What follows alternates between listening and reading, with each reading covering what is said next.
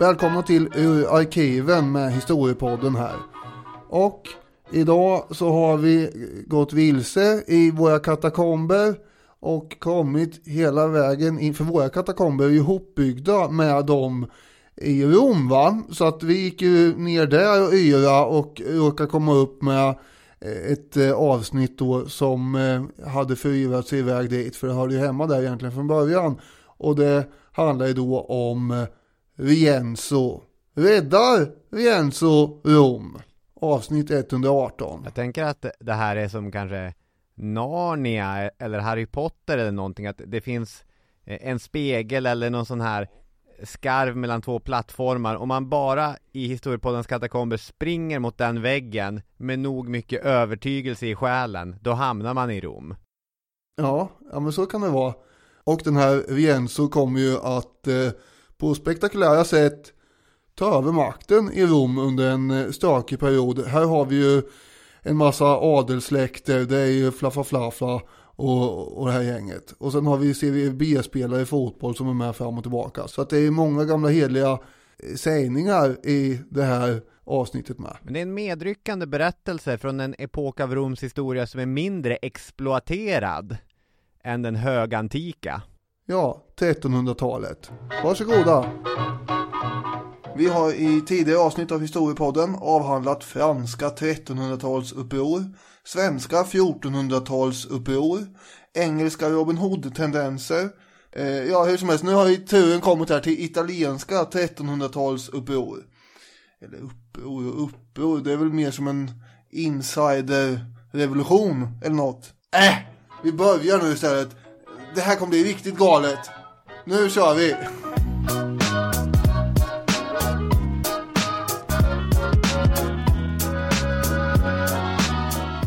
Yes, veckorna går och #histpodd börjar kännas allt mer som #höstpodd. Men vi fortsätter vår vana trogen att trotsa både det annalkande höstmörkret och historiens dunkel genom att tända små ljus. Ni är välkomna in i det varma skenet. Du är välkommen du också, Daniel. Har du skrivit en inledning bättre än vad jag har gjort här? Ja, jag har gått och ruvat på #höstpodd några veckor. Jaha, ja. Vi har ju grävt nya stridsyxan med DN. Det har vi. Nu på tal om att komma in i värmen från lågornas sken. Nu är vi uppe på Parnassen. Det kanske inte har varit någon stridsyxa framme direkt. Det är snarare lite ärtrörsskjutande från vårt håll här. Ja, mest från ja. Nej, men det är, för den som har missat det så var det en stor härlig artikel i Dagens Nyheter om oss. En liten intervju där vi tipsade om lite olika historiska platser och pratade lite grann om historia. Tacka så mycket för alla som har hört av sig och uppskattat den. Hade du trott det här i januari när du satt där och vi spelade in Alkemi-avsnittet där jag var, och då gick du bananas över det här med att vi inte var med på deras poddlista och sånt? Jag har ju skämts, men ibland har jag tyckt när jag lyssnar tillbaka på gamla avsnitt och man hör sig själv sitta och kokettera med att riksmedia blundar för oss. Det låter lite fånigt när man lyssnar på det. Men jag tyckte det var en väldigt fin text och det var väldigt kul att få vara med. Vi kommer dyka rakt in i ämnet den här gången. För egentligen skulle det vara historiska hatten idag, men det har fallit lite grann mellan stolarna. Vi glömde ju. Det har också blivit en vana att vi glömmer att dra namnen. Det har vi gjort hela tiden här. Ja, men nu är ett namn draget och i nästa avsnitt så kommer den stora svenska utforskaren Salomon August André, mannen som flög och kraschade ballongen Örnen på väg mot Nordpolen, att ställas inför rätta. Nu låter det som att du utmålar honom som en stor äventyrare. Då skulle man kunna tro att det är du som ska försvara honom, men det är ju inte. Nej, jag kommer gå in på åklagarrollen, du kommer gå in på försvararrollen. Men det kör vi nästa vecka. Just det, men nu har vi ju sagt det i alla fall och det är bra. Idag ska vi prata om något helt annat. Ja, vi ska prata om Nicola di Rienzo, känd som Cola di Rienzo. Men eftersom det klarar ingen av oss av att säga, så kommer vi göra en lite försvenskad variant. Vi kallar honom Cola. Det låter som en av Berts kompisar. Det var Bert och Bulten och Kolan som... Ja, just det. Men han heter ju Vienzo också. Ja. En variant av hans pappas namn som var Lorenzo. Då var det en dialektal variant. Men vet du vad jag tycker det låter som? Jag kommer säga Vienzo i alla fall. Ja. Vet du vad jag tycker det låter som? Di Rienzo. Nej. Jag tycker det låter som en så här, italiensk serie B-spelare. Kanske en gång lovande talang i Fiorentina, men sen han hamnade i Bari och där han en habil mittfältare. Det är så jävla tom spaning det här. Vadå? Den är ju så tom och innehållslös. Ja, det låter som en italiensk fotbollsspelare. Ja, konstigt, det är en italienare vi ska prata om. Ja, men här. Just en serie B-spelare. Ja, men varför det då? Du kunde lika gärna sagt en serie C-spelare. Vad är det som gör det till en serie B-spelare? Ja, men nu tänker jag ställa dig till svars för det här. Ja, men de fonetiska kvaliteterna. De som bara serie B-spelare har, menar du? Nej, men det finns ju något speciellt med serie B-spelare. Gör det verkligen det? Ja, det tycker jag. Kan du pinpointa det här? Nu ska vi inte fastna i det här allt för mycket, känner jag, men ändå. Ja, men det är en serie med serie A har ganska såsigt tempo. Serie B har supersåsigt tempo, men ändå är de proffs. Så att de behöver ju inte vara jättebra. De är inte supertopptränade. Men vad har det här med namnet att göra? Kan du säga i så fall vad är allsvenskan och superettan? Finns det ett allsvenskt efternamn tydligen? Eller ett superettan efternamn som man bara har när man spelar i superettan? Nej, men jag känner inte så. Det här är ju, jag försöker ju omvandla en känsla som jag har. Jag förstår det, men jag tycker att det är bara ord. Ja, jag tycker att det bidrar med någonting. Okej, vi ska inte hugga på det här. Jag ber om ursäkt. Jag fyller ju Di Rienzo med härliga bilder. Absolut, en serie B-spelare och inte en serie A-spelare. Nej. Herregud. Ja, Serie B fanns inte på 1300-talet. Nej. Och det är till 1300-talet vi ska bege oss. Ja, det var en förvirrad inledning på det här, men det är 1300-talet, ja. Di Rienzo, det här kommer vara...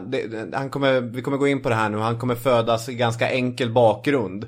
Men han kommer jobba sig uppåt i hierarkin i Rom och slutligen bli en riktig maktspelare. Och det är lite grann hans resa från rags to riches som vi kommer ta tag i. Och även beskriva det här samhället och den världen som han verkade inom.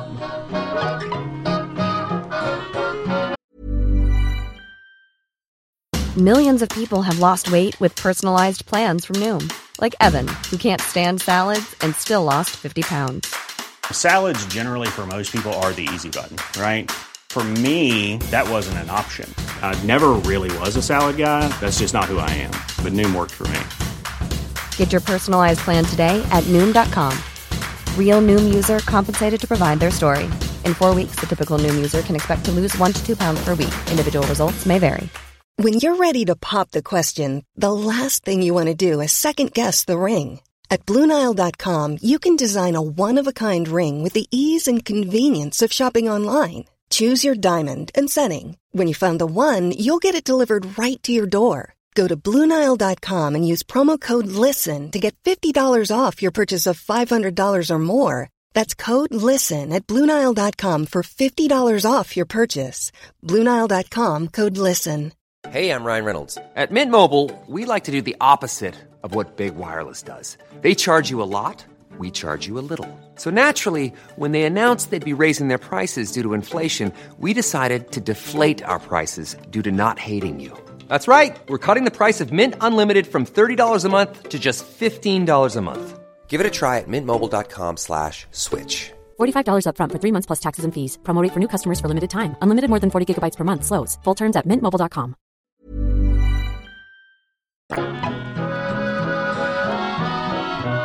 Han föds då 1313 i ett kvarter av hantverkare framförallt. Hans pappa äger ett värdshus, en sån här så kallad taverna, alltså man går in och dricker och äter och grejer. Och hans mamma var en tvätterska, som man hör som du sa så är han det är inte överst på samhällstoppen han har hemma. Nej, det är det inte.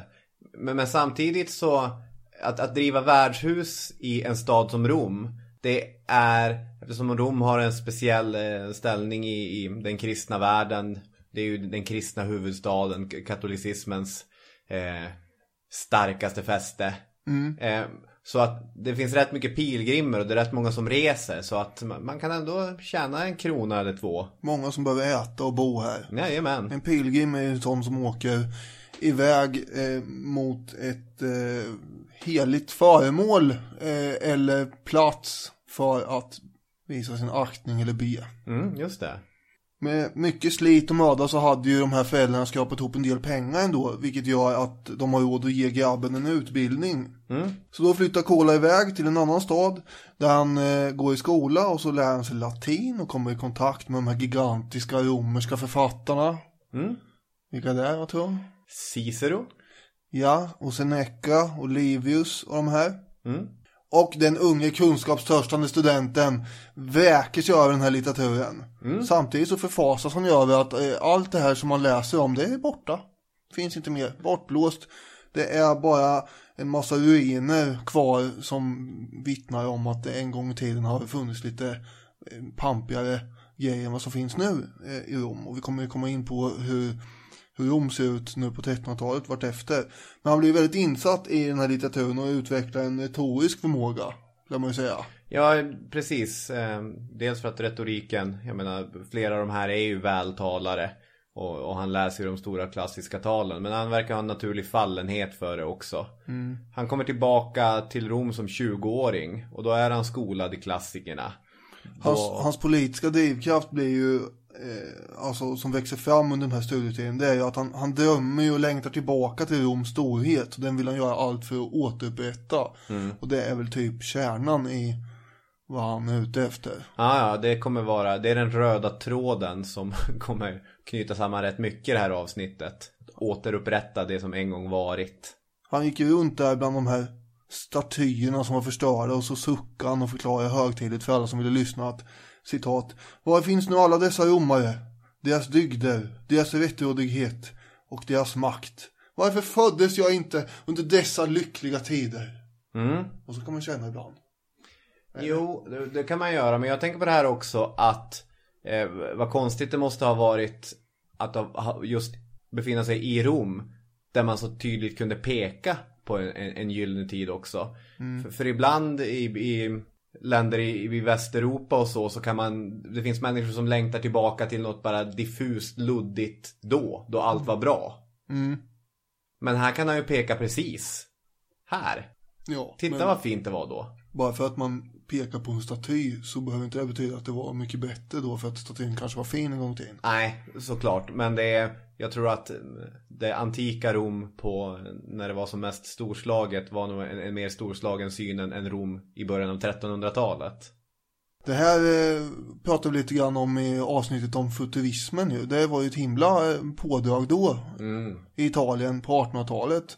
Angående det här med, då var det romantik och så också. Men det här känns också lite som att det kommer bli renässans vart efter. På nytt födelse, man upptäcker alla latinska texter och slungar sig tillbaka. Men det här är lite före där. Det är liksom startbrädan, eller vad man ska säga, inför renässansen. Och då är ju den här Rienzo och några till ganska faktiskt viktiga för det. Ja, Francesco Petrarca som var hans polare också, en författare och filosof. Han kommer ju dyka upp här vart efter. Jajamän. Skillnaden på Rom under 1300-talet mot kejsartidens första sekler efter Kristus, det var till exempel då att på den tiden då levde ju 1 miljon människor i Rom. Yeah. Nu var det någon slags bakgata, men det är 50 000 människor som bor i Rom. Det är en spillra av sitt fornstora jag här. Ja, stora delar av det som ligger innanför stadsmurarna, det som en gång var myllrande storstad, har vuxit igen, blivit antingen används det för att odla vindruvor, eller så kan det vara kärr, alltså naturen har tagit tillbaka det. Det är riktigt nedgånget. Det här låter ju lite sorgligt. Jag tänkte på den här parallellen till Detroit, som på 1950-talet var en stad med nästan 2 miljoner invånare. Och 2010 så var de nere på 700 000. Alltså gjort det här enorma befolkningstappet, och stora delar av centrala Detroit där Det springer omkring vargar i centrum och så eller? Jag vet inte om det springer omkring vargar, men det är Jan Jörnmark, den här ekonomen, har ju beskrivit det i någon av hans böcker om övergivna platser som att här är kulisserna till zombiefilmerna gratis. Det är bara att åka in med en kamera. Det är redan som efter apokalypsen. Och jag vet inte om det skulle bli så bra zombiefilm i Rom på 1300-talet, men det är nog en liknande känsla av att det här är en stad som har sett bättre dagar. Ja, jag tycker en ganska bra jämförelse. Bättre än CVB-parallellen där. Ja, den här har ju ett verkligt innehåll. Ja, exakt. Men det är det jag menar. Vi lever ju samtidigt i en tid där känslan är väldigt, väldigt stark. Man kan bygga hela politiska karriärer bara på att ha en känsla. Yes. Come on. Ja, men Donald Trump har väl väldigt mycket känslor mer än en faktisk statistik bakom sina ställningstaganden. Sant. Apropå politik så var ju Italien helt splittrat på den här tiden. Det är en himla massa olika mindre stater som styrs av lika olika slags diverse furstar som sitter utportionerade över hela halvan och styr egna små områden. Ja. Rom då tillhör formellt påven och staten heter kyrkostaten, utgör ett ganska stort område då som går tvärs över italienska halvan från väster till öster. Ja. Men han är ju inte där. Nej. Påven alltså. Det är han inte. Vart är han om inte i Rom? Det låter helt förvirrande det här. För under olika perioder, jag menar Västrom faller i slutet på 400-talet och vi har inte tid och möjlighet här att sammanfatta 900 år av historia. Ja, det är inte meningen. Nej, men man kan ju säga ändå att regionen hade ju haft inflytande både från tyskt håll i perioder och från franskt håll i perioder och även andra riken. Och även såklart Östrom, det bysantinska riket är ju där och rycker ibland också. Men den katolska kyrkans roll, både för att ge legitimitet åt olika herrar, den var stark. Och alltså redan från 1000-talet så börjar ju den här tävlan mellan den andliga och den världsliga makten i Europa. Jag vet inte, lyssnare kanske har hört talas om den här investiturstriden. Det var den här långtgående konflikten mellan påven och den gamla tysk-romerska kejsaren om vem som bestämmer helt enkelt. Vem är det som bestämmer egentligen? Ja, men kejsaren avsätter påven och påven bannlyser kejsaren och det är en riktig villervallare där. Men under olika perioder så hade ju pendeln svängt fram och tillbaka mellan om det var den andliga eller den världsliga makten som faktiskt hade kontroll. Och på 1300-talet så skulle jag vilja påstå att den världsliga makten under den franska kungen Filip den fjärde är ganska inflytelserik. Han har ju flyttat påvedömet till Avignon i Frankrike. Och där sitter de mellan 1309 och 1377. Och det är ju franska påvar som blir utsedda. Just det, och det är ju inte oviktigt. 1300-talet då har ju Frankrike, de har ju väldigt starkt inflytande över det här. Det ska vi inte komma in på nu, men bara om man ändå får nämna det, att det är väldigt intressant sen efter 1377 när påvedömet officiellt flyttas tillbaka till Rom. För då kan det ju ofta dyka upp påvar i både Avignon och i Rom, den stora schismen. Det är då det blir ännu mer intressant när de väl flyttar tillbaka till Rom. Ja. Vem är påve? Ja. Men i det här läget så behöver vi inte bekymra oss om det, utan nu sitter påven, vi är alltså första hälften av 1300-talet, det är där vi rör oss nu. Ja, i södra Frankrike, superfint. Jajamän, där sitter han och myser. Men vad händer då i det område som Rienzo bor i, det vill säga Rom och i närområdet där? Där har vi då ett gäng adliga familjer. Ja. Framförallt 2 stycken som heter Colonna och Orsini. De är mäktigast då. Ja. Det finns ju fler som heter Conti och Savelli, Annibaldi och Stefaneschi. Men de här Colonna och Orsini är störst, och de jämförs lite grann med någon slags maffiavälde ju. Det är gangsterfasoner det här. Jag tänker en jämförelse som kan vara hjälpsam för lyssnare kanske att tänka på hur det är i Verona i Romeo och Julia. Den utspelas ju på 1300-1400-talet någon gång. Att det är de här 2 stycken superinflytelserika familjerna, där är ju Montague och Capulet, som är i konflikt med varandra. och helt dominerar den där staden. Och lite grann samma sak verkar det vara i Rom, där de här jätteinflytelserika adelsfamiljerna som du säger, som är nästan som de mafiosofamiljer, de styr handel, de styr att det ska komma in livsmedel i staden. Gärna så försöker man kontrollera broar och vägar in och ut ur staden, så man ska kunna ta in tullavgifter också. På det sättet försörja sig. Och eftersom det är ibland är det ju nästan inbördeskrig med de här olika familjerna, så man har gärna personliga miliser också. Ja, just det. De har ju egna privatarméer och befästa borgar utanför städerna, utanför Rom, och sen även befästa hus inne i Rom. Dessutom så är det ganska stora släkter, och de söner som inte föds först då i familjerna, utan som är lite yngre, de blir ofta utsedda till att bli kardinaler. 142 kardinaler från de 6 mäktigaste familjerna utsågs ju av påven från kyrkostaten. Det var många kardinaler. Mellan 1230 alltså och 1347, så är det över 100 år visserligen, men ändå. Det är ändå, de har en förtur som man märker. Och framförallt så är det då de här Colonna och Cini som bråkar om de här broarna som du pratade om. Och indragna i någon slags never-ending vendetta. Och så har de varsitt överhuvud då. Som det låter lite som Don Corleone. Men de är ju baroner de här då. Och då har vi Stefano Colonna, som är överhuvudet för Colonna då.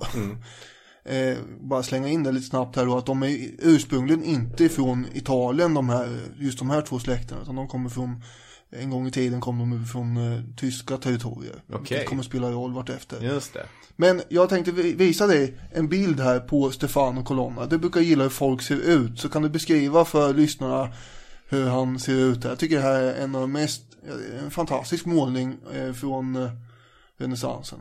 Ja, jag ser alltså framför mig en man som är klädd helt och hållet i rustning.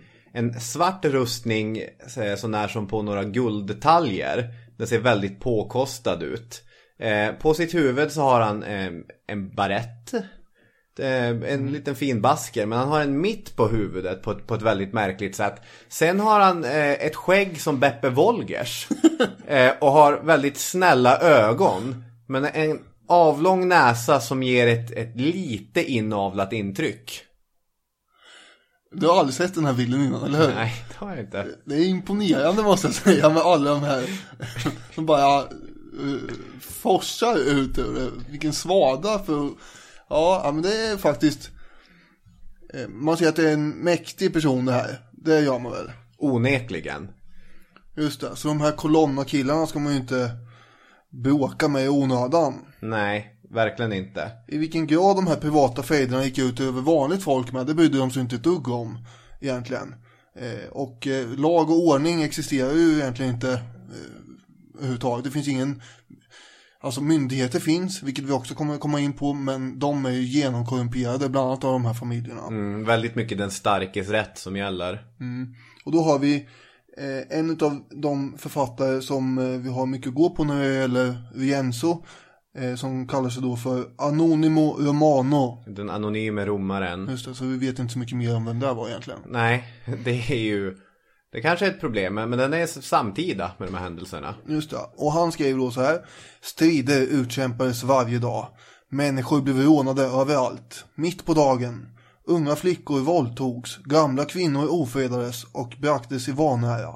Hustrur slets från sina män i sina sängar. Arbetare på vägen till fälten blev slagna och rånade.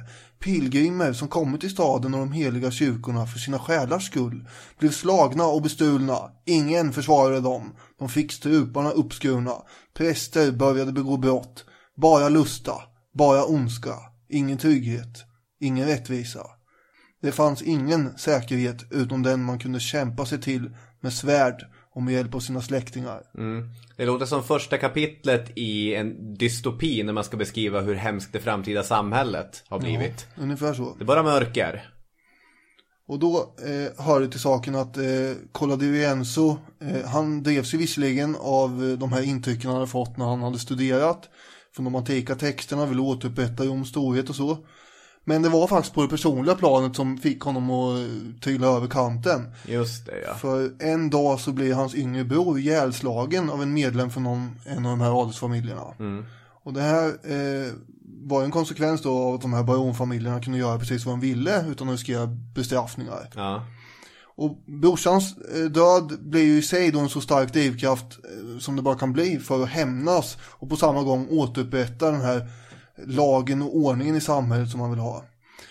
Och det finns en engelsk konstnär från 1800-talet som heter William Holman Hunt.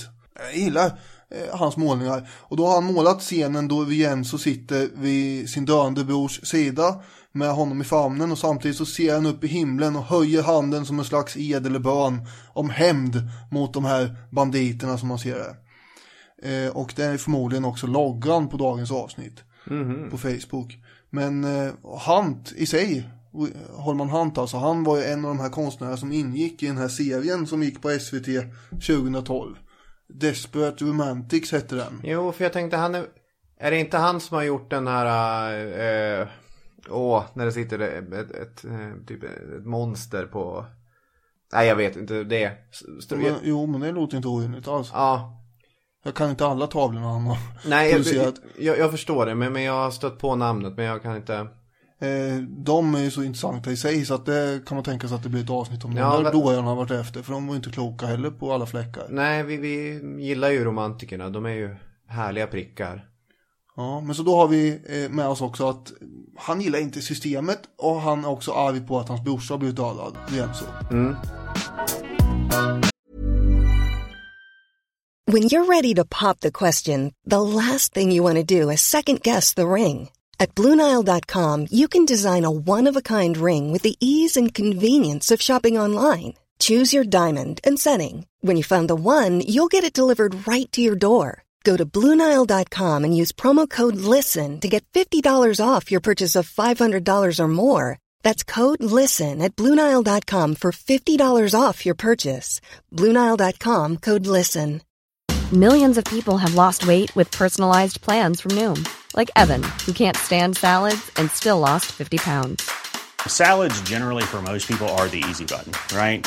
For me, that wasn't an option. I never really was a salad guy. That's just not who I am. But Noom worked for me.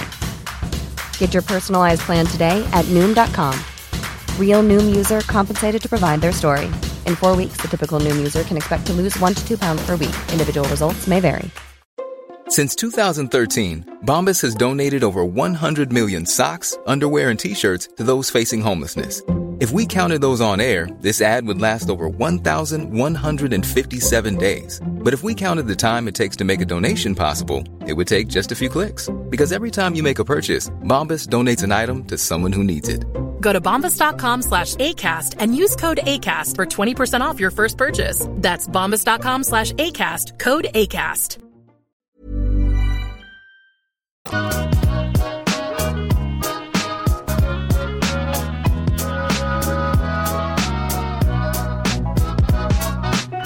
Om man ska beskriva systemet i kort ord, med påven må ha suttit i Avignon, men i formell mening var han ju fortfarande statsöverhuvud i Rom, som du var inne på. Och av den anledningen så måste man ju utse vem som ska regera eller vem som ska styra i påvens frånvaro. Och då valde man 2 senatorer som skulle sitta 6 månader i stöten. Och de här senatorerna valdes ju uteslutande ur de inflytelserika adelsfamiljerna. Just det. Av någon anledning. Ja, det blev så. Ibland blir det så. Det blev det så. Ja. Och de höll ju förstås inte sams då, utan de var ju ständigt osams med varandra. De där 2 senatorerna. Så det är i det systemet som vår protagonist kommer kliva in. Och som sagt, det är ju totalt genomrutet och korrupt det där. Ja. Det är ingen av de där senatorerna som bryr sig om att upprätthålla någon lag och ordning, utan man försöker bara vinna fördelar för sin egen Vicenzo då, när han hade pluggat färdigt, då blev han notarie. Ja. Det låter ju inte så himla festligt. Tjänstemannens bana. I princip blir han kommunalanställd. Ja. Det är så få av våra berättelser som får innehålla den meningen. Sen börjar han jobba åt kommunen. Ja, men det är ju ungefär det. Ja. Vad gör en sån då? Jo, man har ju lärt sig att översätta latin till italienska. Man är lite insatt i lagar och hur praxis funkar och sånt där. Så han har ju i alla fall tagit sig fram till en sån position. Och vi ska komma ihåg att det är ju notarierna som försöker utöva den formen av förvaltning som ändå finns. Ja. Medan de här två högersenatorerna bara bråkar hela tiden. Så hade det inte varit för de här notarierna, då hade ju ingenting funkat överhuvudtaget. Nej, de verkar ha varit ganska uppskattade och ganska viktiga i det här systemet. Rienzo har ju då bland annat författat en pamflett också som sprids 1342. För nu hamnar vi i år 1342 här. Och i den står det så här: låt staden Rom återresa sig från sin långa nedgång och fall och sätta sig på den tron som tillkommer hennes forna majestät. Låt henne ta av enkedonet och klä sig i den kungliga purpurfärgade bröllopsdräkten. Låt henne kröna sitt befriade huvud med ett diadem, pryda sin hals med juveler, höja rättvisans spira ännu en gång. Ja. Han håller på och sprider massa propaganda här. Ja, och om vi konstaterade förra veckan att Palme gillar anaforer och antiteser, så kan vi konstatera att Kola, han gillar besjälning. Här blir staden Rom en person som ska krönas med ett diadem och hålla rättvisans spira. Ganska medryckande. Ja, men han var ju bra på sånt. Ja, om man går omkring och tycker att allt är skit, som den anonyme romaren gör till exempel, en av våra källor, då förstår jag att då rycks man med i det här. Och det här är en intressant prick. På hösten 1342 så skickas en delegation till påven i Avignon för att försöka övertala honom att komma tillbaka. Det har väl börjat med att egentligen har borgarklassen i staden gjort någon typ av statskupp, eller i alla fall så har man avsatt de här senatorerna och bildat en regering, kallat de 13 goda männen, eftersom de var 13 män. Ja, man har ju tillfälligt då blivit av med det här baronstyret. Ja, det kommer tillbaka. Ja. Då får man kolla, vad har vi för någonting att styra upp i Rom? Och högst upp på listan över prioriterade saker så har vi få påven tillbaka. Ja, vi har ju så fina lokaler. Synd att inte använda dem. Han borde ju vara här ändå och sprida glans över tillvaron här. För att ja, men det var verkligen ett mål man ville ju. Och då blir faktiskt Rienzo, på grund av att han är så oerhört vältalig, inte minst i alla fall, utsedd att delta i en delegation som åker iväg dit. Då är han 29 år gammal. Och så åker de till påven där i Avignon, som på 1340-talet heter Clemens den sjätte. Just det. Han var den fjärde påven som hade suttit i Avignon. Och som du sa innan så var ju han fransman. Ja, södra Frankrike, och det är så fint där med vattnet som rinner igenom. Och Clemens, han har absolut... Varför ska jag flytta på mig? Nej, det är tryggt och säkert och bekvämt där helt enkelt. Det är inte en massa baroner som vill avsätta han eller hota han till livet. Nej. Så inte ens fast Rienzo fick komma in där i den här audienssalen och hålla sitt tal, vilket är då den 27 januari 1343 är som han är där. Inte ens han lyckas övertala påven. Nej. Han bara, nej, jag vill inte. Jag trivs bättre här, där jag kan sitta i mitt franska hem och äta ostar hela dagen, sa han. Ja, and I don't blame him. Jag skulle nog också stannat. Men Di Rienzo är ju en målmedveten ung herre.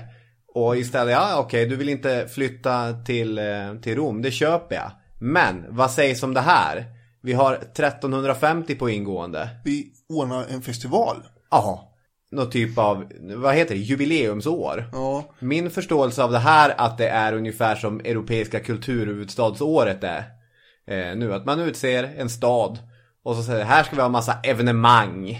Jubelår kallas det också mer. Just det, jubelår var det.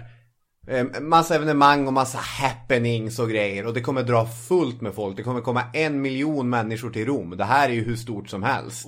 Och då är det faktiskt 1 miljon som anges i källorna. Det hade nämligen varit så många år 1300. För det var då man hade jubelåret förra gången i Rom. Och tanken är ju inte att man ska åka runt i karuseller och åka fritt fall och äta sockervadd, utan det är att man ska be på massa olika platser och titta på reliker och sådär. Ja. Och jag tror att det här smäller mycket högre än de här grejerna du pratar om nu för tiden. Kulturhuvudstadsåret? Ja, jag tror faktiskt att det här var enormt mycket större. Ja, fast det är på sin tid. Ska vi inte underskatta kulturhuvudstadsåret? Det är ju... Nej, Robin, men var det någonting som man överhuvudtaget brydde sig om på 1300-talet så var det ju tron. Jo, absolut. Men jag försöker... Ja, men det är bra. Den här jämförelsen är bättre än CVB också. Det håller jag med om helt och hållet. Men jag bara ville nyansera det genom att säga att jag tror att det här var en större grej än den här kulturen. Ja, absolut. Det verkar som Clemens och Kolan, att de har haft ganska bra kemi. Att de är kompisar. Avsluta varandras meningar. Det här står inte i källor, utan det här är saker jag tänker händer då. Avsluta varandras meningar, skrattar åt varandras skämt. Ja, de är härliga kompisar. Och det är väl tur att man lyckas få fram det här jubelårsavtalet. Därför att när de är där, delegationen, då kommer de ju få meddelande om att de här regeringen som vi satte in i Rom, den har fallit. Ja. Baronerna är tillbaka.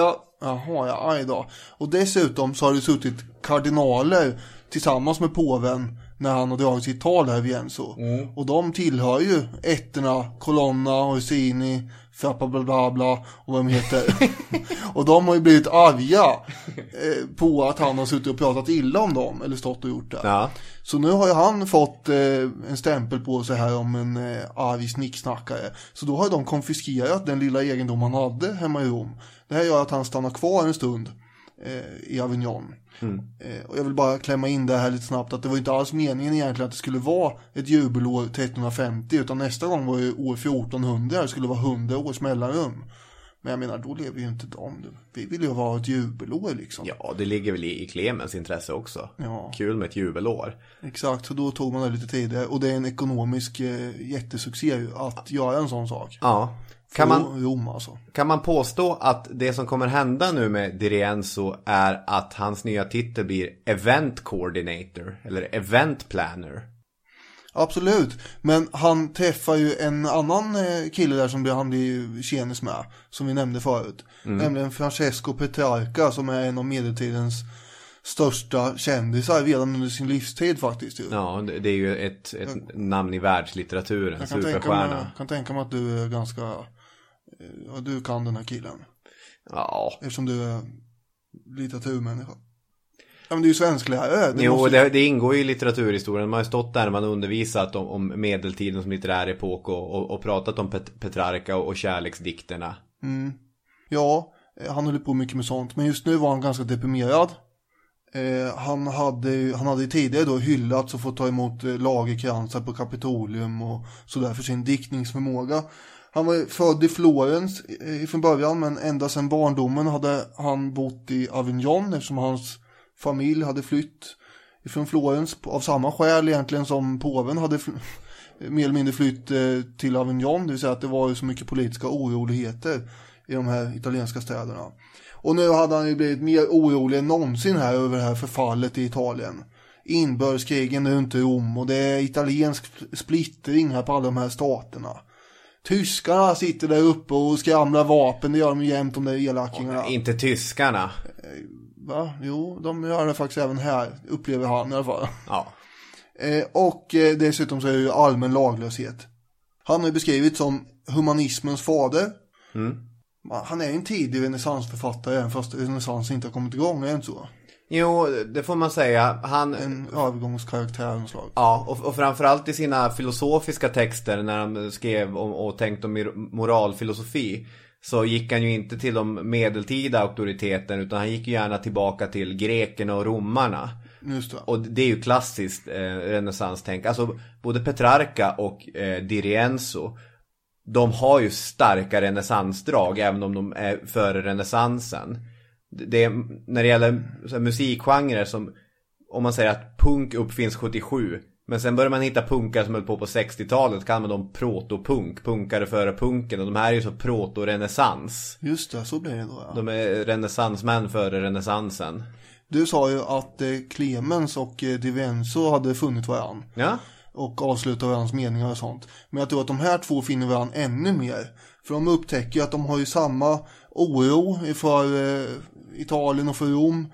Och de har samma inställning till hur saker och ting ska lösas här. Just det, samma drömmar. Samma drömmar. Det är tillbaka till antiken och tillbaka till den här stora, fina romerska bygget som fanns en gång i tiden.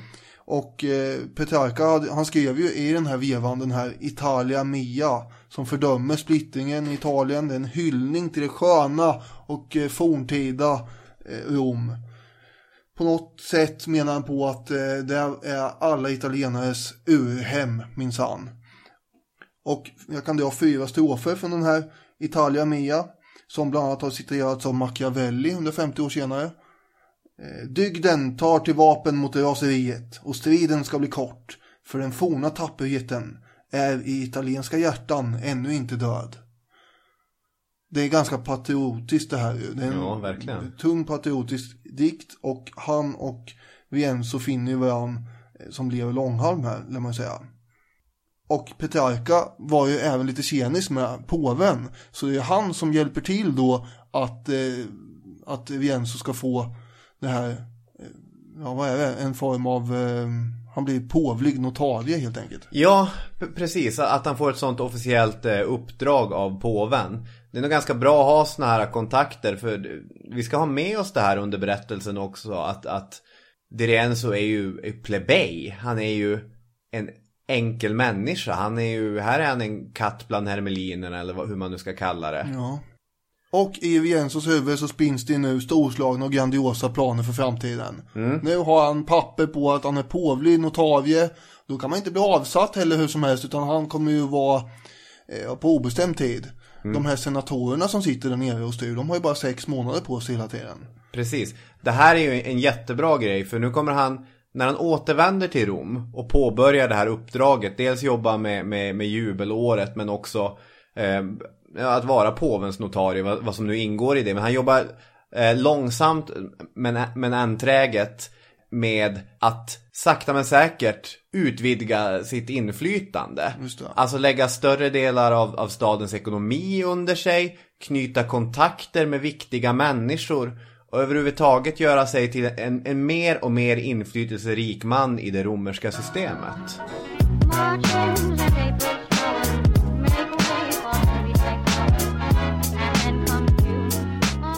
Ja, han har ju en tanke om att Rom är nya Jerusalem. Och han var den som var liksom utsedd av Guds företrädare då, det vill säga påven. Och han skulle genomföra det här som han kallar för det goda riket. Just det. Buono Stato. Just det. Det hade han inte fått uppdrag att göra. Men han har tänkt sig det själv. Han hade gett sig det uppdraget. Ja. Han samlar de sina vid Laterna-kyrkan i Rom. Och de, som du sa tidigare, de gör de här exkursionerna, går omkring och tittar på allt fint gammalt. Och han håller svulstiga tal framför dem när han beskriver det här riket som ska komma. Att här är han någon sorts politiker, sektledare, eventplanner, allt vad han nu håller på med. Men han har järn i elden. Ja, och under de här föredragen, man ska säga, som han håller, så är det klart att det dyker upp en annan Orsini och Colonna också och står och tittar på det här. Och han gör sina hetska utfall mot dem och mot de andra adelsfamiljerna. Men de verkar inte riktigt förstå sprängkraften i det han säger. De tycker att han var en kuriös och lustig prick. Ja, han är lite fjantig i deras ögon. Ja, precis. Och därför så bjuder de hem honom ofta till sina palats med, och han får sitta och hota livet av dem. Och då skrattar de, så vinen sprutar i näsan på dem och rinner ner över det här väldiga vackra skägget. De tycker det är jättefestligt att den där plebej-gycklaren sitter och hotar dem. Kul kille det här liksom. Ja. Det är som på muffester när man kanske spelar knutna nävar eller någonting. Har du varit med om det? Nej, men jag vet att det finns en sån humor inom högerkretsar. Fredrik Reinfeldt spelade ju Staten och kapitalet i sitt sommarprat. Att man skrattar lite. Ja, de vill döda oss. Det var verkligen. Ja, men i så fall är det här en bra jämförelse. Rienzo håller på så här i 3 år ungefär och bygger nätverk och så. Till slut kommer vi fram till 1347 då. Då är planen så långt gången, baserna så väl förankrade att nu kör vi. Och Dirienzo gör som många gjort före honom och som många kommer att göra efter honom. Han spikar upp ett anslag på porten till kyrkdörren. Att han berättar, inom kort kommer romarna att återvända till sitt gamla, vad sa vi, buono stato. Just det goda riket.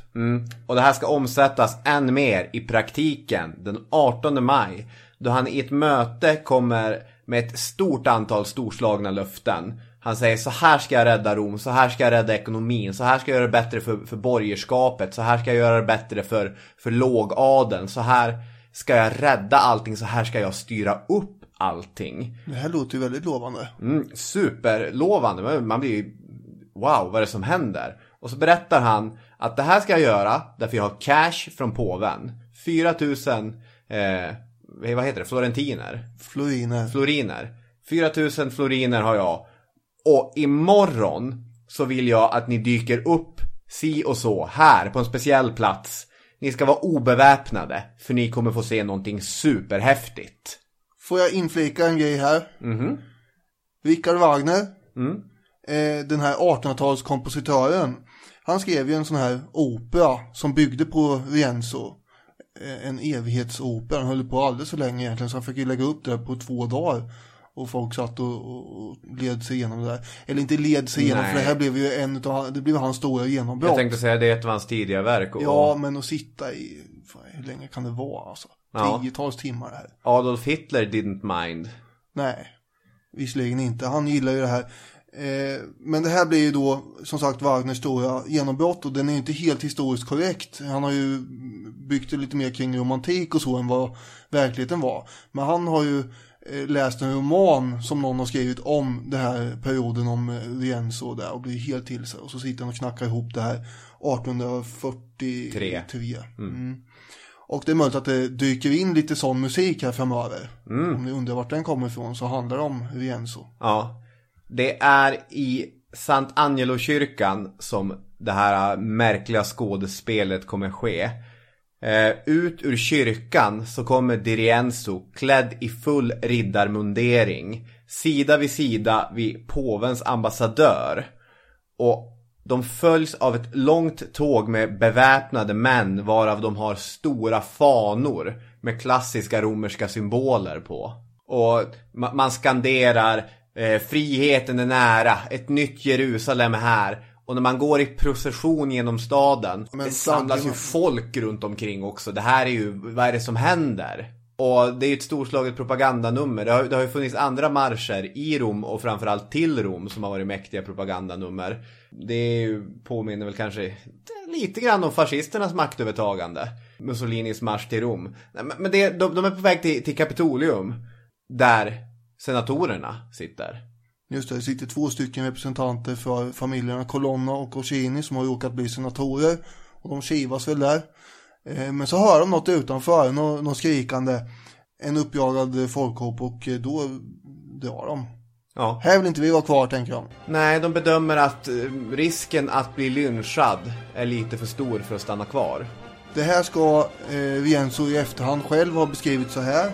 Resultatet av detta blir att Roms baroner utan undantag flydde staden enbart för lejonets rytande. Medan människorna brast ut i jubelrop gick jag upp för Kapitolium och återupprättade det gamla tribunatets ära. Ja.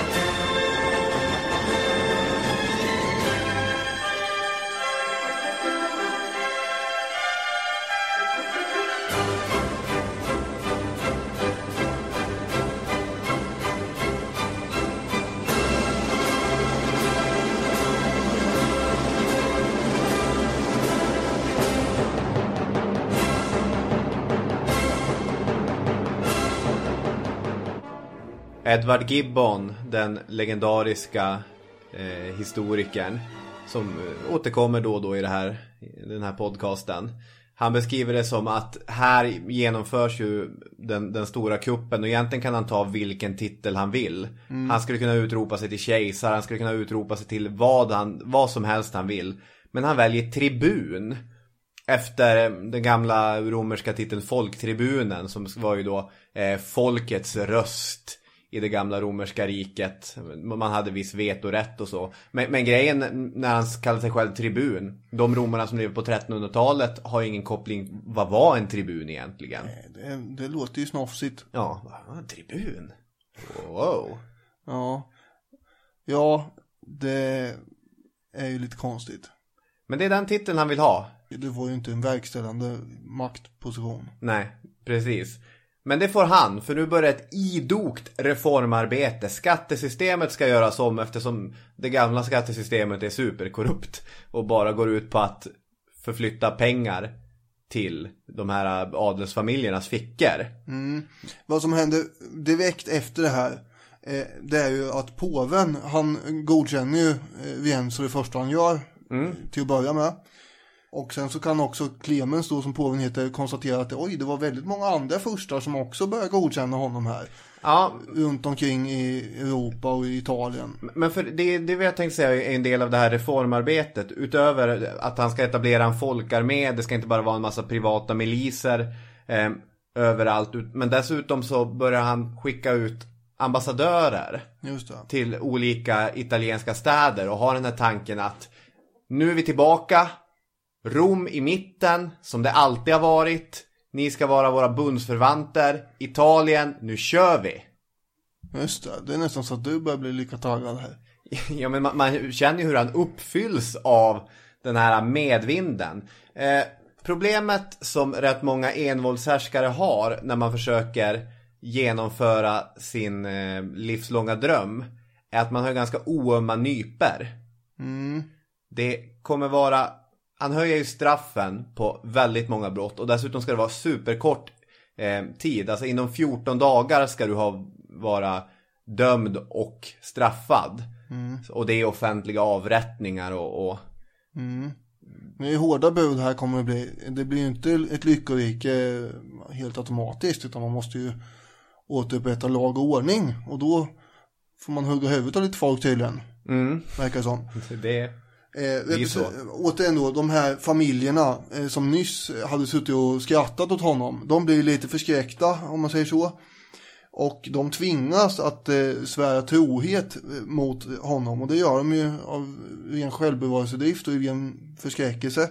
Det är Colonna, Orsini, Savelli, Bla och de här som infinner sig då. Och de gör det enligt Gibbon och hans källor.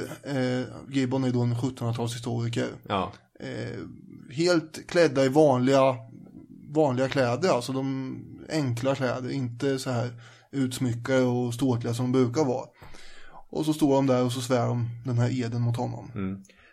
Och alltså att han kan göra det här beror ju på att han har till att börja med påven. Det är påven som ger honom legitimitet. Men han kommer ju binda ris åt egen rygg eftersom när Rom börjar expandera och när Roms status och makt börjar växa, då känns det inte så bra i Avignon. Nej, just det. Påven börjar fundera lite här. Det var väldigt mycket makt här och snack igenom. För Rom är ju trots allt alltid Rom. Och ska Avignon ha någon legitimitet, då kan vi inte ha ett superstarkt Rom heller. Det är ju för sig bara för den där satans Clemens att sätta sig på en båt och åka iväg och ta över taktpinnen om man hade velat. Men det är superfint i södra Frankrike. Ja, just det. Det var ju ostarna och allt där. Han har det så bra. Har han verkligen inte ost i Italien också? Parmesan. Ja, jo. Jag gillar mjuka ostar med. En annan som gillar det här väldigt mycket, det var ju Petrarca. Han blev ju helt till sig över det här. Så han skrev ju upphetsade och uppjagade brev till Vienzo och gratulerade och skrev bara: det här är strålande, perfekt. Det här är det man har drömt om i alla tider ungefär. Eller i alla fall jag. Han skrev så här: dö för din sak om du måste. Ge aldrig upp frihetens sak. Skona inte de banditer du nu övervunnit. På dem bara! dessa skurkar av utländskt blod. Och där kommer det här in då att Colonna och Orsini och de egentligen inte är italienare. Just det. Och, men det är ganska ofint av Petrarca att skriva så här, för att familjen Colonna är de som har finansierat mycket av hans uppehälle tidigare, Petrarca. Och de har tagit honom under sina vingar och sen ger han dem en sån här spark i röven. Ja, men det där har vi hittat flera gånger i historierna, att de här konstnärerna och författarna, de är inte alls så lojala till sina mecenater. Utan det är ju... Tydligen inte. De ska bli finansierade. Sen, det är inte lojalitet som har betalats. Det är konst som har köpts. Man ska dra några grejer som han faktiskt försöker att genomföra så fort som möjligt. Det är ju till exempel att ingen får bära vapen eller ha befästa hus, varken i stan eller på landsbygden. Adelsfamiljernas enda uppgift ska vara att skydda vägarna från rövare och se till så att maten kommer in i stan. Ja. Han reformerar som sagt, som du sa i och för sig, domstolsväsendet och skatteväsendet och så. Men det här gör då att alla skatteintäkter hamnar i en gemensam kassa som man ska börja använda för att göra de här reformerna. Bland annat så genomför han sådana här sociala reformer som matutdelning, förbättring av bostäder. Han upprättar sädesmagasin som blir öronmärkta då för stackars änkor och faderlösa barn och kloster och sånt. Just det. Moralen måste stärkas genom att man ska förbjuda hädelse och spel.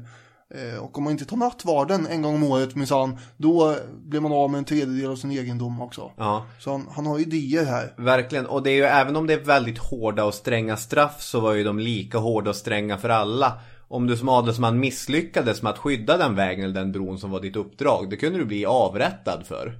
Nu har det skett rån på din bro. Vart var du? Off with their heads. Just det. En grej som man brukar beskriva för att måla upp hur säkert det är i ett samhälle, det är ju att så här gamla författare ofta slänger in att ja, det var så säkert i det här samhället så att man kunde lägga en börs med guldmynt på en väg utan att någon tog det i onödan. Ja. Eller i onödan, att någon stal det. Alltså. Just det. Jag vet inte om jag tror på det. Men man får en bild av i alla fall att ingen vågar göra något skurkaktigt. Ja. En kompis till mig bodde i Tokyo. Och han menade att Tokyo var den perfekta staden. Vid ett tillfälle så glömde han sin nya digitala systemkamera på en parkbänk mitt i Tokyo. Så kom han på det 3 timmar senare. Och när han återvände så låg kameran kvar där på bänken. Jaha. Jag tror ju inte riktigt på det här. Du tror inte det på det här? Nej, det är ju bara någon myt om Tokyo som man försöker sprida. Jaha, okej. Okay. Förlåt om du lyssnar och det är sant. Ska det här bli en ny sån här... den här motorhistorien? Nej, verkligen inte. Nu är det dags för nästa steg här. Ja, det går ju bra för honom. Han har suttit några månader vid makten. Han tycker att jag har framåtrörelse i mitt liv. Det är dags för en till styrkedemonstration. 1 augusti så kommer han i princip låta utropa sig själv till kejsare. I alla fall kommer han genomföra samma typ av ceremoni som de romerska kejsarna klassiskt gjorde. I samma kar som kejsar Konstantin enligt legenden lät döpas, doppar han sitt huvud. Och helt klädd i en vacker vit mantel så står han inför alla viktiga människor i Rom och sändebud från alla stora italienska städer. Påvens personliga sändebud står och tittar på honom. Och så sen så tar Dirienzo ton och drar en lång harang om att äntligen är Rom fritt. Och så avslutar han med att, som kejsarna brukar göra, svinga svärdet i en rörelse som pekar på 3 platser. Och för de romerska kejsarna så var ju det då hela världen, Europa, Afrika och Asien. Nu tror jag kanske inte att Dirienzo menade att jag kontrollerar hela världen. För det gjorde han ju sannoliken inte. Men det är ändå en ganska, vad ska man säga, det är en symbolik i det här och ganska arrogant. Han blir klädd i purpur också som de brukade bli. En silverkrans läggs på hans huvud och sådana saker. Jag Precis. tänkte komma in på hans prålighet alldeles snart. Ja. Och mitt i den här vidunderliga föreställningen så har påvens ambassadör smugit sig iväg och börjat skriva ett brev. Han ser ju på allt det här och så tycker han det var värst vad han tänker så mycket högt om sig själv här. Ja. Och jag vet inte precis vad som stod i det brevet, men om jag skulle gissa så skulle jag gissa att det står: Oh my god, vi har skapat ett monster. Ja, något åt det hållet kanske, ja. Och kanske så när påven Clemens öppnade brevet så kände han ungefär samma sak som Dr. Frankenstein gjorde när han såg sin varelse, att vad har jag gjort?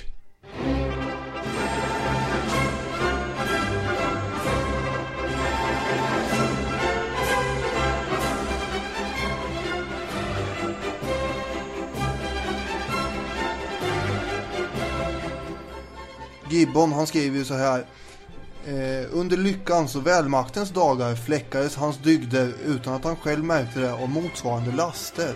Rättvisan av grymhet, frikostighet av slöseri och ärelystnad av barnslig och prålig fåfänga. Ja, du som sagt brukar prata om hur folk ser ut. Ja. Och då är det så att Gibbon beskriver ju den här Rienzo som en ståtlig herre med god hållning och ståtlig framtoning och så helt enkelt. Fram till det att han fick den här positionen, för då blev han omåttligt fet tydligen. Just det. Ganska snabbt. Mycket god och fet mat. Och han var i grund och botten en ganska glad och verkar som sprallig herre. Men nu vid makten så hade han ett högtidligt, nästan högtravande och spelat allvar hela tiden. Mhm. Och när han fick chansen så var han ju som sagt oerhört fåfäng. Han gick runt i en sån här pälsbrämad mantel av sammet som dessutom är flerfärgad. Dyrt. Jag tänkte precis, jag tänkte säga, det här låter dyrt. Och i näven så viftade han med en spira av polerat stål med en glob och ett kors av guld i toppen. Dessutom fanns det en liten flisa ifrån korset. Heliga korset i den där spiran. Ja. Den kan han runt och vifta med och kalla för rättvisans stav. Och sen i de här processionerna som man har hela tiden fram och tillbaka genom stan så rider han givetvis på en vit häst som är en kunglig symbol. Mm. Och allt det här irriterar ju ostätande Clemens uppe i Avignon. Det gör det verkligen. Alltså han skriver det här till ett sändebud i Neapel, ett brev från Clemens. Det är uppenbart att Di Rienzo syftar till att dra Rom undan från kyrkan. Vi ber er här med att under största möjliga diskretion och utan dröjsmål förbereda åtgärder som ska kunna vidtas med ett ögonblicks varsel.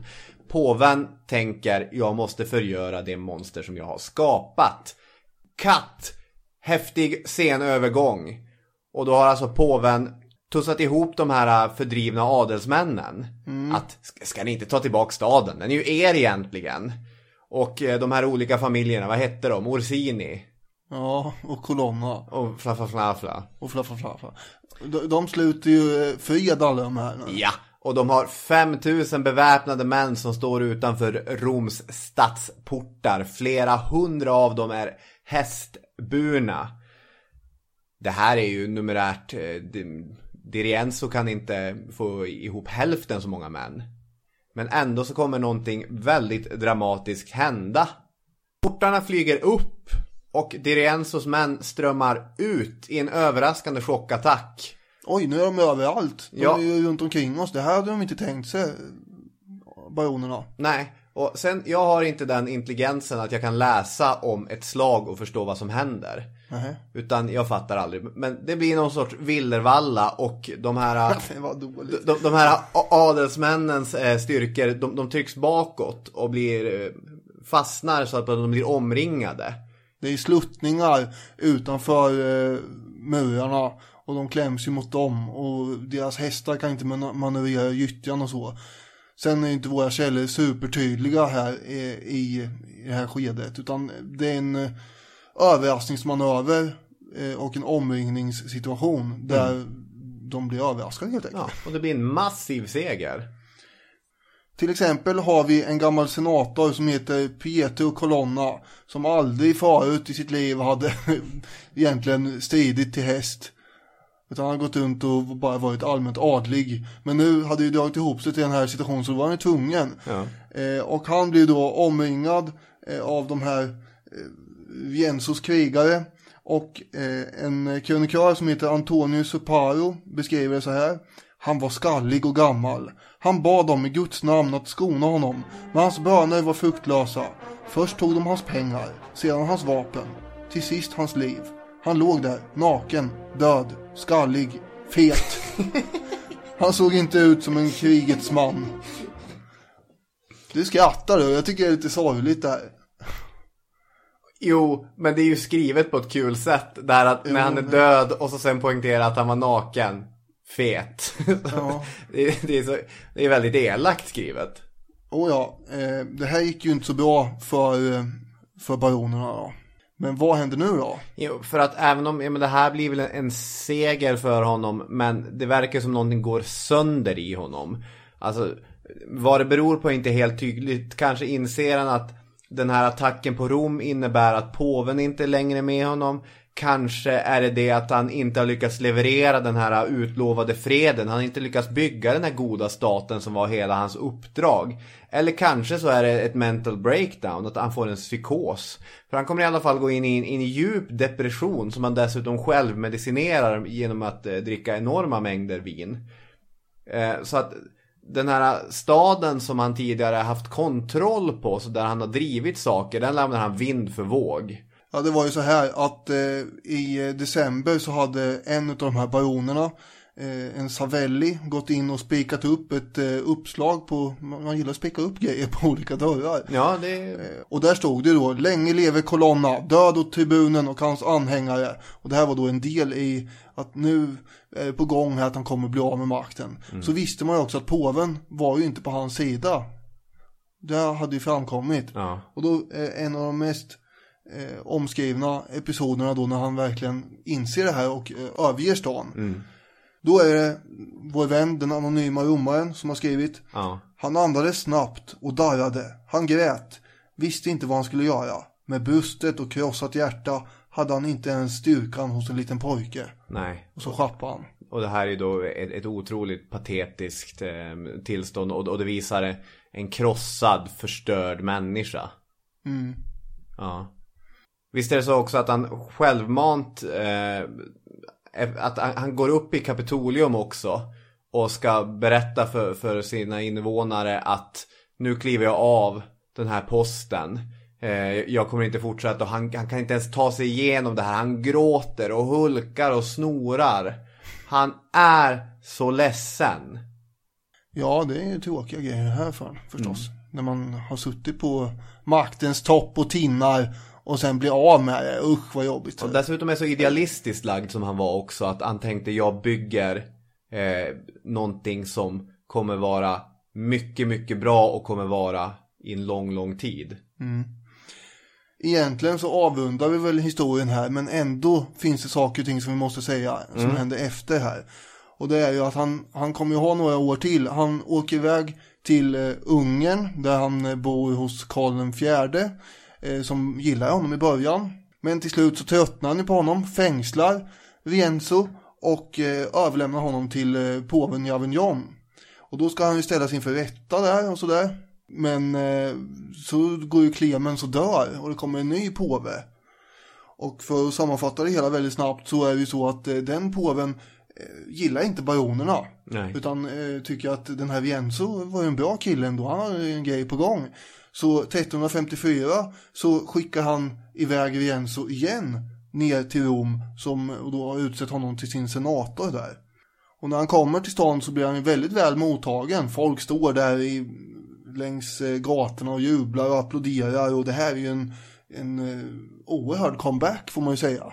Efter att han har suttit fängslad då i Avignon med någon slags halsring runt halsen då. Ja. Fast låst i väggen och väntar på en sån här kättarrättegång som aldrig blev av. Eller han blev ju frikänd, men han blev inte dömd där då. Nej. Och nu helt plötsligt så trampar han in i Rom igen på något slags triumfatoriskt vis här. Den här gången så är han helt utan spärrar däremot.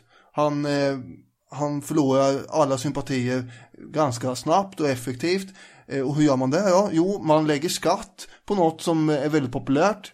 Det är inte det enda han gör, han är ganska brutal generellt sett andra omgången han kommer tillbaka här. Han lägger helt enkelt skatt på vin.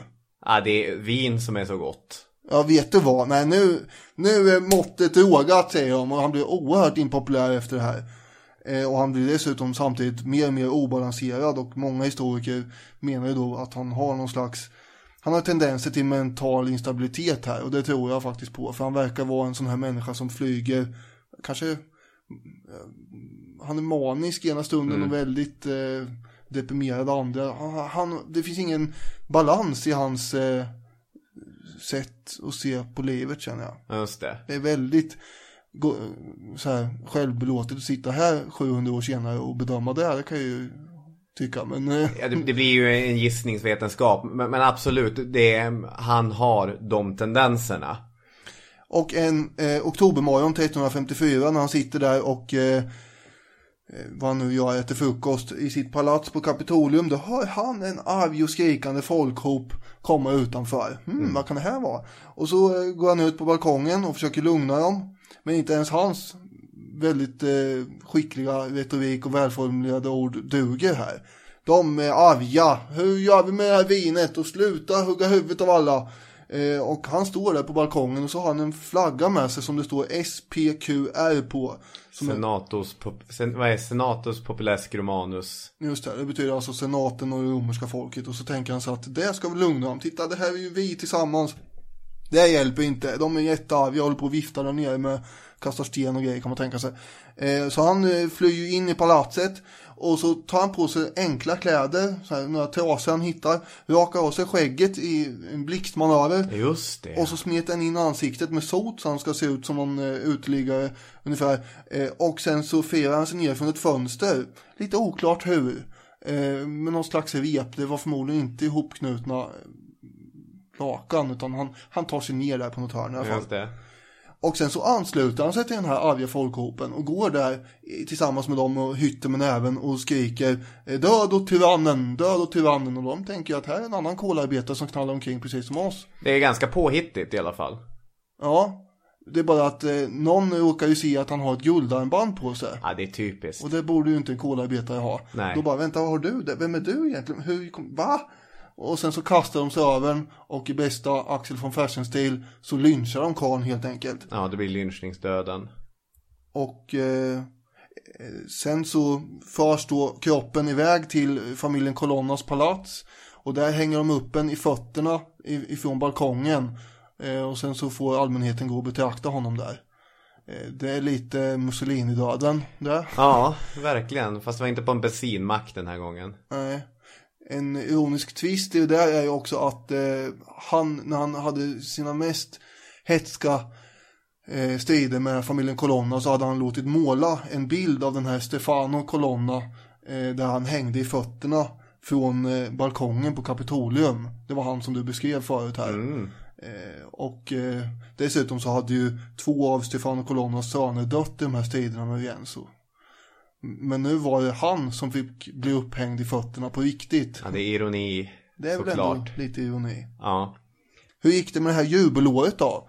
Enligt uppgift så ska han ändå ha funnits i Rom de här dagarna eller under de här evenemangen och bett och sådär. Förklädd så att han inte blev upptäckt av någon baron eller något sånt där. Så han fick ju se att det blev av och så. Och där ska vi för övrigt också hela Birgitta har knallat omkring på gatorna. Så de kanske gick där samtidigt. Kanske gick förbi varann utan att de visste om det. Ja, det är... Nu hissnar det igen framför svartna framför lite ögonen. grann faktiskt. Det får man säga. Hela Birgitta är ju en ikon. Och det får man väl säga att Cola di Rienzo också är. Jag tycker han har liknande egenskaper som Jeanne d'Arc och Engelbrekt som vi har pratat om tidigare. Dels att de är verksamma under ungefär samma period, 1300-1400-tal. Men också det här att deras politiska agenda är luddig nog att andra grupper senare i historien kan känna att den här personen var på vår sida. Just det. För han kommer ju vara den typen av person, upplysningens politiska filosofer som drömmer om den upplysta despoten. De har ju honom där som sin upplysta despot. Där har vi honom omsatt i historien. Romantikens historievurmande hjältedyrkan. De fascinerades av den här larger than life med sina ceremonier och sin känslolivet som han hade. Det är nästan en romantisk karaktär.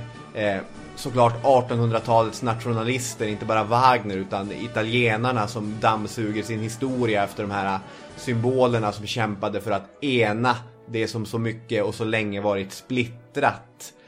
Och redan under sin egen tid, Petrarca, som vi har pratat om flera gånger i det här avsnittet, skriver ju ett verk om honom också. Spiritu Gentil. Så han har figurerat genom historien och på det sättet blivit odödlig. Men det är ändå en aning obskyr. Han är inte jättekänd. Han står som staty med en sån här huva över huvudet framför Kapitolium. Ja. Men det är inte så många som går förbi där som vet vem den här Rienzo var. Nej, och den statyn är också från sent 1800-tal, nationalismens storhetsperiod. Nationalromantiken ska vi säga. Han styrde inte så länge där och det var 7 månader. Sen var det färdigt. Men han hann ju uppenbarligen sätta avtryck. Han hade, vad heter det, en god run. Ja, 7 månaders god run. Det är mer än vad de flesta får. Ja. Och därmed så ska vi tacka så jättemycket för att ni har lyssnat på det här avsnittet. Sannoliken, tack. Vi hörs om en vecka. Det gör vi, hej då med er. Ha det bra. Hej.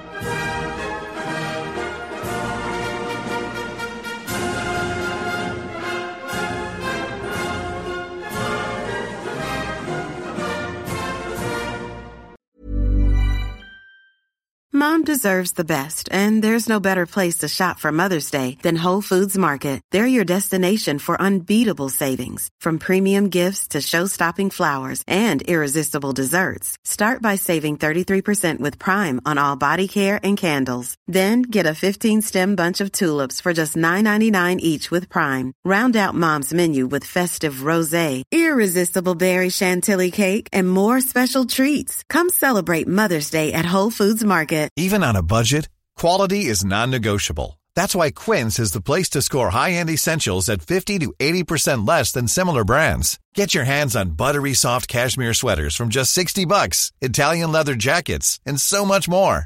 And the best part about Quince, they exclusively partner with factories committed to safe, ethical, and responsible manufacturing. Elevate your style without the elevated price tag with Quince. Go to quince.com/upgrade for free shipping and 365-day returns. Planning for your next trip?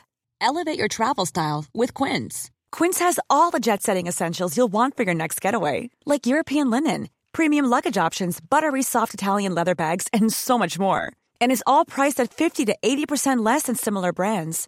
Plus, Quince only works with factories that use safe and ethical manufacturing practices. Pack your bags with high-quality essentials you'll be wearing for vacations to come with Quince. Go to quince.com/pack for free shipping and 365-day returns.